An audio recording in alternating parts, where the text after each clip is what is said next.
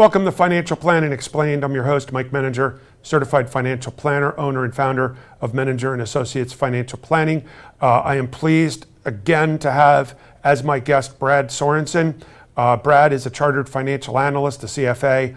I'm proud to say that I think the CFA is the most prestigious designation in the financial services industry. Brad is one of several consultants within Cornerstone Portfolio Research. That is a company that we hired as our firm to provide us with assistance and guidance to economic conditions, where's the economy going, so that we can utilize this information for working with our clients' portfolios and their investments. So Brad, thank you again for joining us. Welcome again. Of course, glad to be here. So in the first episode that we had done, we talked about the 800-pound gorilla in the room.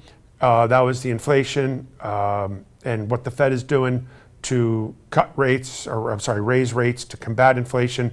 And then the second episode that we did, we talked about the sort of case for and a case against recession. And so now I want to kind of take a look at more, less time sensitive, just sort of a global overview of the markets and sort of subsectors, if you will, if that's the right word, of the markets. So the first slide that you produced for me actually surprised me, Brad.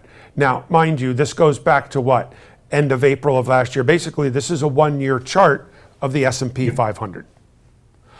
I found it surprising when I saw this that we're almost where we were a year ago. And I just thought all of last year, it just seemed like all of last year was nothing but a plummet downward, except maybe in the fourth quarter.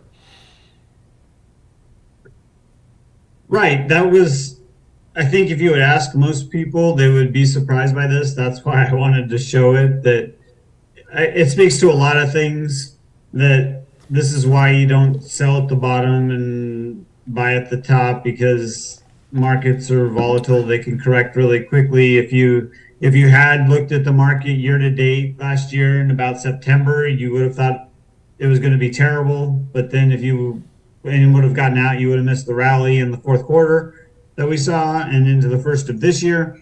So it has been remarkably resilient is the word that I would use, because in the face of, like we talked about in a previous episode, in the face of unprecedented rate hikes, and then the Fed reducing its balance sheet, and the federal government reducing stimulus payments, and a war in Ukraine, and numerous other things. Gas prices. The market has managed to hold in there. Nobody's going to say this is the greatest year in history, but considering all the headwinds that it's had, that's a pretty good track record that we're still where we were a year ago, and we haven't lost ground. Not a lot of ground, but what it fails to show, and this is no knock, it doesn't show January through May. So if we take a look at the slide, we see that there were two market bottoms. The first one was around June 15th, okay? And then the second one was, I forget the date, but it was mid to late September, and you can see both of those bottoms. Where you don't see is from January to June, we actually had a 22% decline in the S&P 500, which means that you're not seeing where it started to the tune of 4,700, which I think 4,770 was the peak on January 3rd of 2022. And then it was a borderline straight line down to June. Then it went up again and then back down again a little bit lower. And then basically has sort of been trending upward with, some dips and stuff like that. But you're right, we've been operating in a trading range that I hadn't realized until I saw this. Yeah, and what we saw, and I guess that gets to the bigger picture that we were talking about. If you look at the January through Aprilish timeframe last year, I didn't include that because, it's more than a year. But it does show the decline, and that's the market adjusting to the new reality that the Fed is starting to tighten. And most people, most analysts, when you look back, they would say that no, stocks were supercharged back then in the end of 21 into early 22 because of the stimulus, the massive amount of government and Federal Reserve stimulus that was out there. It just kept asset prices going up. We saw every asset price go up. You know, we won't get into crypto and NFTs and those things, but we saw those spike as well. But then we started to withdraw some of that liquidity, so the market had to adjust to that, and that happened in the first part of 22. And then since then, market's been comfortable with the Fed. Yeah, they're going to tighten, they're fighting inflation, but the economy still remains resilient. So we'll just hang in here for a year. Well, it's interesting too, and I know we're going to be talking about this later as we wrap things up, but it's very interesting as to how the market responds to the Fed raising interest rates.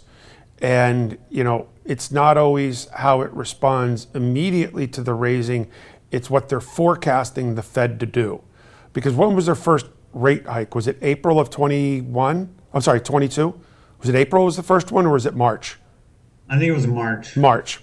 So this doesn't show it, but the markets had already begun to plummet from January through there because they were projecting that the Fed was going to raise rates. And funny too is that then they project that the Fed may stop raising rates. Boom, the market takes off. Or if they project that that the Fed is going to cut rates, it takes off. The markets take off. So it's kind of interesting how that works, the relationship between the two. But you saw in the first half of the year, you know, we were heading into just raising rates. And then when we hit June or July, or the June number, the inflation at 9.1%, you know, not unprecedented, but it certainly was 40 years since we've seen inflation anywhere close to that high. You know, yeah, so the Fed had to act. And yeah, like we talked about in the last episode, that's why the stock market is a leading indicator, because they're always trying to game what the Fed is going to do next, because that impacts the economy so much. And part of it is, and this gets into a kind of esoteric Fed discussion, I'll just briefly touch on it. Part of it is the Fed isn't much fun anymore. When I first got into this business, there was something called the Greenspan indicator, and Fed officials, everybody would look at how thick is Chairman Greenspan's briefcase? Does that mean this? Does that mean that? And that was fun to do. And they didn't have press conferences, and they spoke a lot less.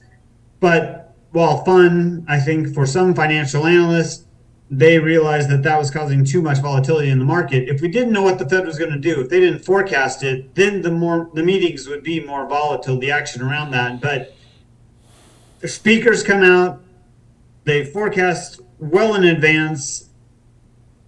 You've looked at the last 8 meetings we've had.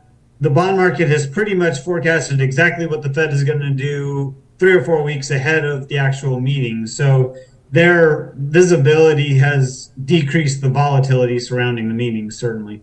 Well, again, this all goes back to just increased media coverage, whether it's social media. And there are a lot of different charts that I've seen that since 2008, there's a great deal more volatility in different things. And the explanation was there's just so much more media coverage between all the different social media sites. You know, that's, again, we talked about it earlier, in that propagating the consumer confidence goes down when everybody's saying there's a recession. And if you don't feel a recession, you're not thinking recession. But if you're hearing it on the radio and the news and the newspaper and TV every day and social media, well, that changes things rather dramatically and very quickly. So it'll be interesting to see how things go on the stock market moving forward. We're going to talk a little bit more about that. But there's always been a question, and I know we talked about this not too long ago, the impact of the FANG stocks, which we'll talk about in a few minutes. But I want to compare here the difference between value and growth. And so, as you can see by this chart, this is actually the relationship between value and growth for valuations. Okay, now define a value versus a growth. Well, a value stock is what I refer to as your big behemoths, your bank stocks, your utilities, your Procter and Gambles. You're not going to stop brushing your teeth. Just different bellwether staple companies that spit out large dividends. Those are the companies that have a propensity to not be as volatile. Whereas growth, on the other hand, are typically the companies that do not provide a dividend, okay, and are expected to grow faster than the market, and therefore I always refer to it from the boxing, the bigger they are, the harder they fall. And technology, biotechnology are the perfect examples of growth companies. So back to the slide again, this shows trends of when value has not so much outperformed, but the valuation. So right here, Brad, talk to the viewers about this slide. Well, it shows, like you see, the growth has led the market, and we saw that really in the last, toward the end of last year, we started to see value outperform. There was concerns about recession, but in the end of last year and early this year, people started to sell some of those growth names. A lot of that was for tax reasons, but then we saw growth reassert its dominance in the middle of January and really continue into this point in the year, largely led by those FANG names that you mentioned, and those are all in the growth category. So if you're not in those, the value names, even though they're big names, they have lagged, and that's why value has lagged, because FANG has no part of value. Well, yes. Okay, and FANG is the acronym that they've used for Facebook, Amazon, Apple, Netflix, although now they're calling NVIDIA, okay, then Google. Oh, no, wait, FANG, what's the G? No, it's Google. Oh. But yeah, FANG's kind of messed up now because they added Microsoft. And Google is Alphabet, but they still call it FANG. Right. And so just kind of basically the gist of it is you have 6 companies out there that represent such a high percentage of the markets. For instance, the FANG stocks that we reference, and adding Microsoft, which is also a big boy, those FANG stocks represent about 45% of the NASDAQ and 24, 25%, I'm not sure what the latest number is, of the S&P 500, which means that when you get a big rally in those 6 stocks, which they seem to all go together, I say seems to, then all of a sudden the NASDAQ's going to do real well and the S&P is going to do real well. But then when they pull back, then the NASDAQ is going to get crushed, which it did last year. I mean, you compare value versus growth. Not that the NASDAQ is certainly a great indicator of growth. The Dow is not necessarily a great indicator of value, but it is the big bellwether companies has some growth in it. But last year, I believe the NASDAQ was down something to the tune of 35%, but the Dow was down only 7%. So that's a big difference. Yeah, and that's what you'll see as, that's to be expected. The growth names are more volatile, as you mentioned.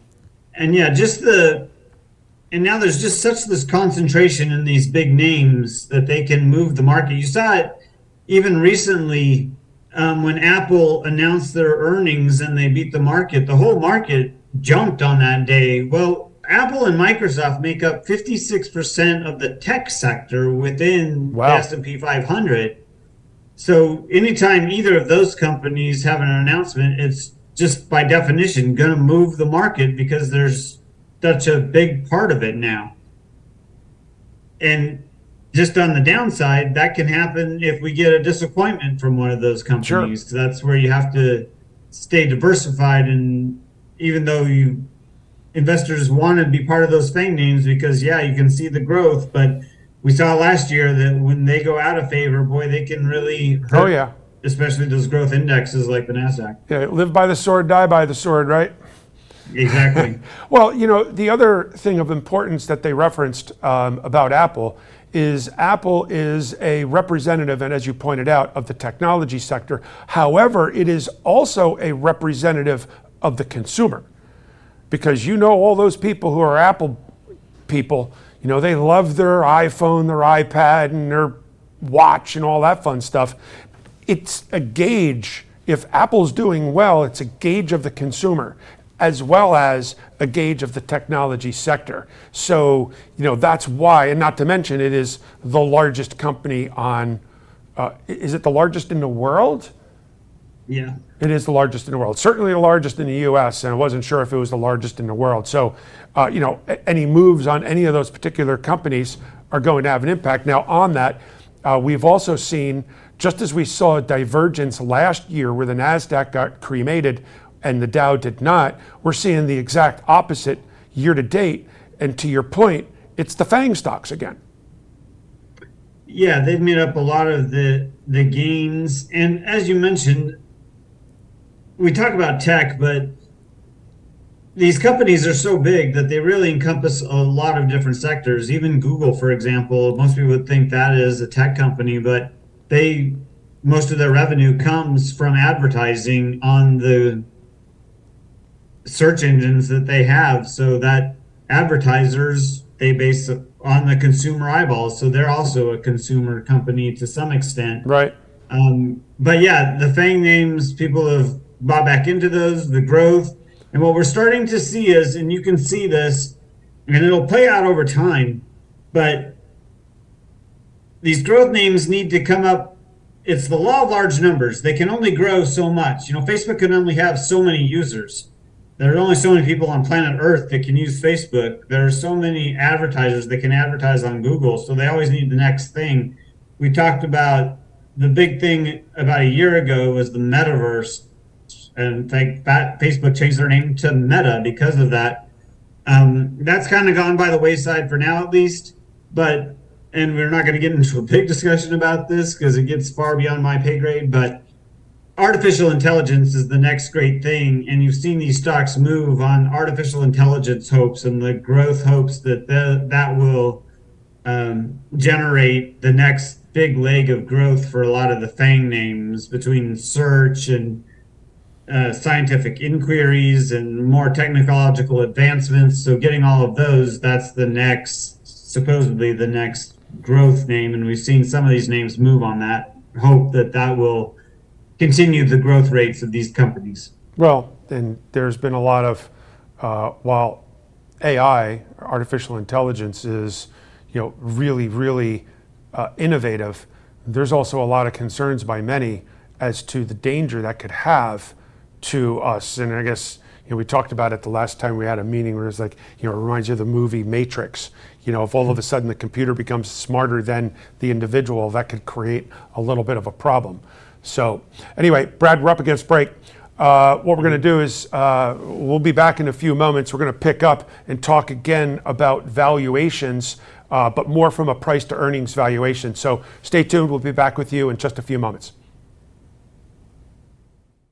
Do you keep up regularly with your investments? Where exactly are your hard-earned dollars going? Are you financially prepared for an emergency? I'm Mike Meninger, founder of Meninger & Associates Financial Planning. We believe that education and knowledge are powerful, and we want our clients to understand why we are making the recommendations that we make. It's your money, and you deserve to know where it's going, because it's not how much you make, it's how much you keep.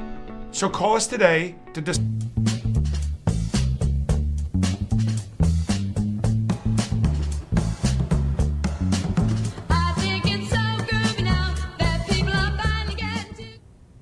Welcome back to Financial Planning Explained. I'm your host, Mike Meninger, certified financial planner.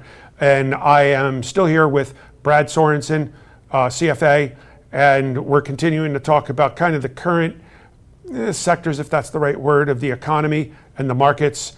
And so on the second part of this show today, we're going to talk about PE ratios and where each of the different groups are relative to their historic averages. So if we could pop this slide up, this is Picture's worth 1,000 words.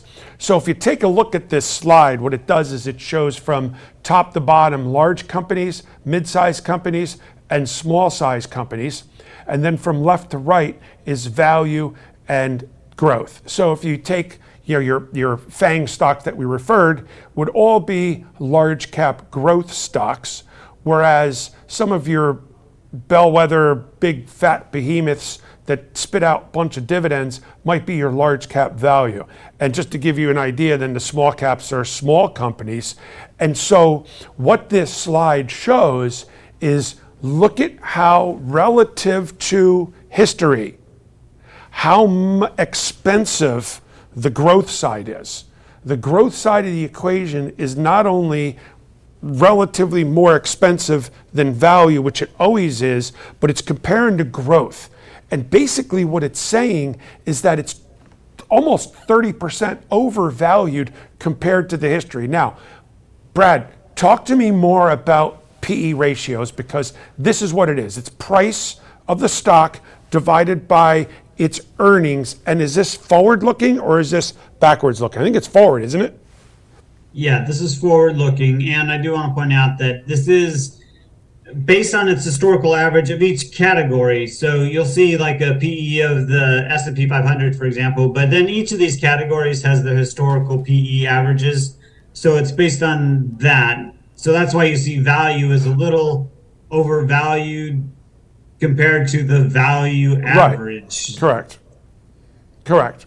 Well, it's actually not even that much overvalued, only on the large cap side. Yeah, large. But what I'm also noticing here, it's also important to note, this is what they're projecting for the next year. A lot of times PE ratios are based upon what's the value of the stock compared to the last 12 months. Okay, so this factors in kind of a leading indicator where they expect them to go. And it's a lot more accurate from truly the price of the stock, because the price of the stock should be forward looking. And so I've seen these numbers all be well below 100%, which means that they're undervalued relative to history. And so this is, again, concerning. I don't, it's not as if they couldn't or shouldn't be this high, but, they always say everything reverts back to the mean, right? Everything reverts back to the average. Yeah, so we can go into a lot on this PE issue.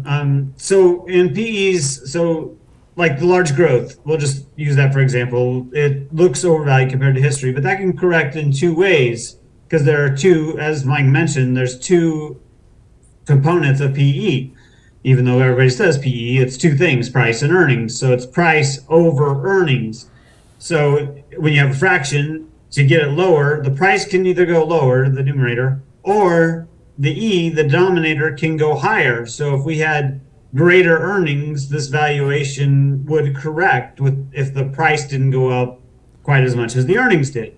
So that could correct that as well.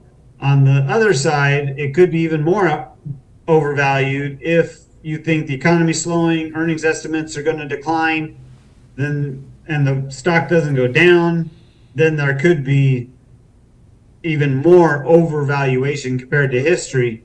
Now, this is the one thing I want to tell investors, that PE is used for, as you said, we tend to believe things, and we've seen through history, things moved back to the average.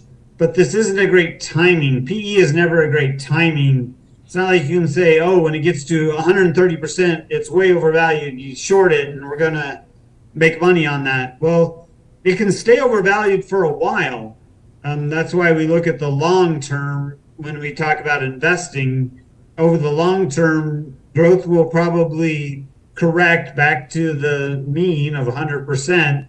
Through either earnings growth or price declines or some combination of both, but that doesn't mean it's going to happen in the next month or two. Yep. Well, anyway, Brad, believe it or not, we're already concluded with this episode. So thank you again for joining and all of your participation. And thank you, everyone, for joining us for the show. We will be having another episode with Brad as my guest, at which point we're going to be talking a little bit more about the dollar and its relationship to international investments, and then kind of tie everything in to where sort of we think things are going, tying everything in. So thank you for joining us. I hope you enjoyed this week's presentation, and thank you for joining. We'll look forward to seeing you next week. Have a wonderful week.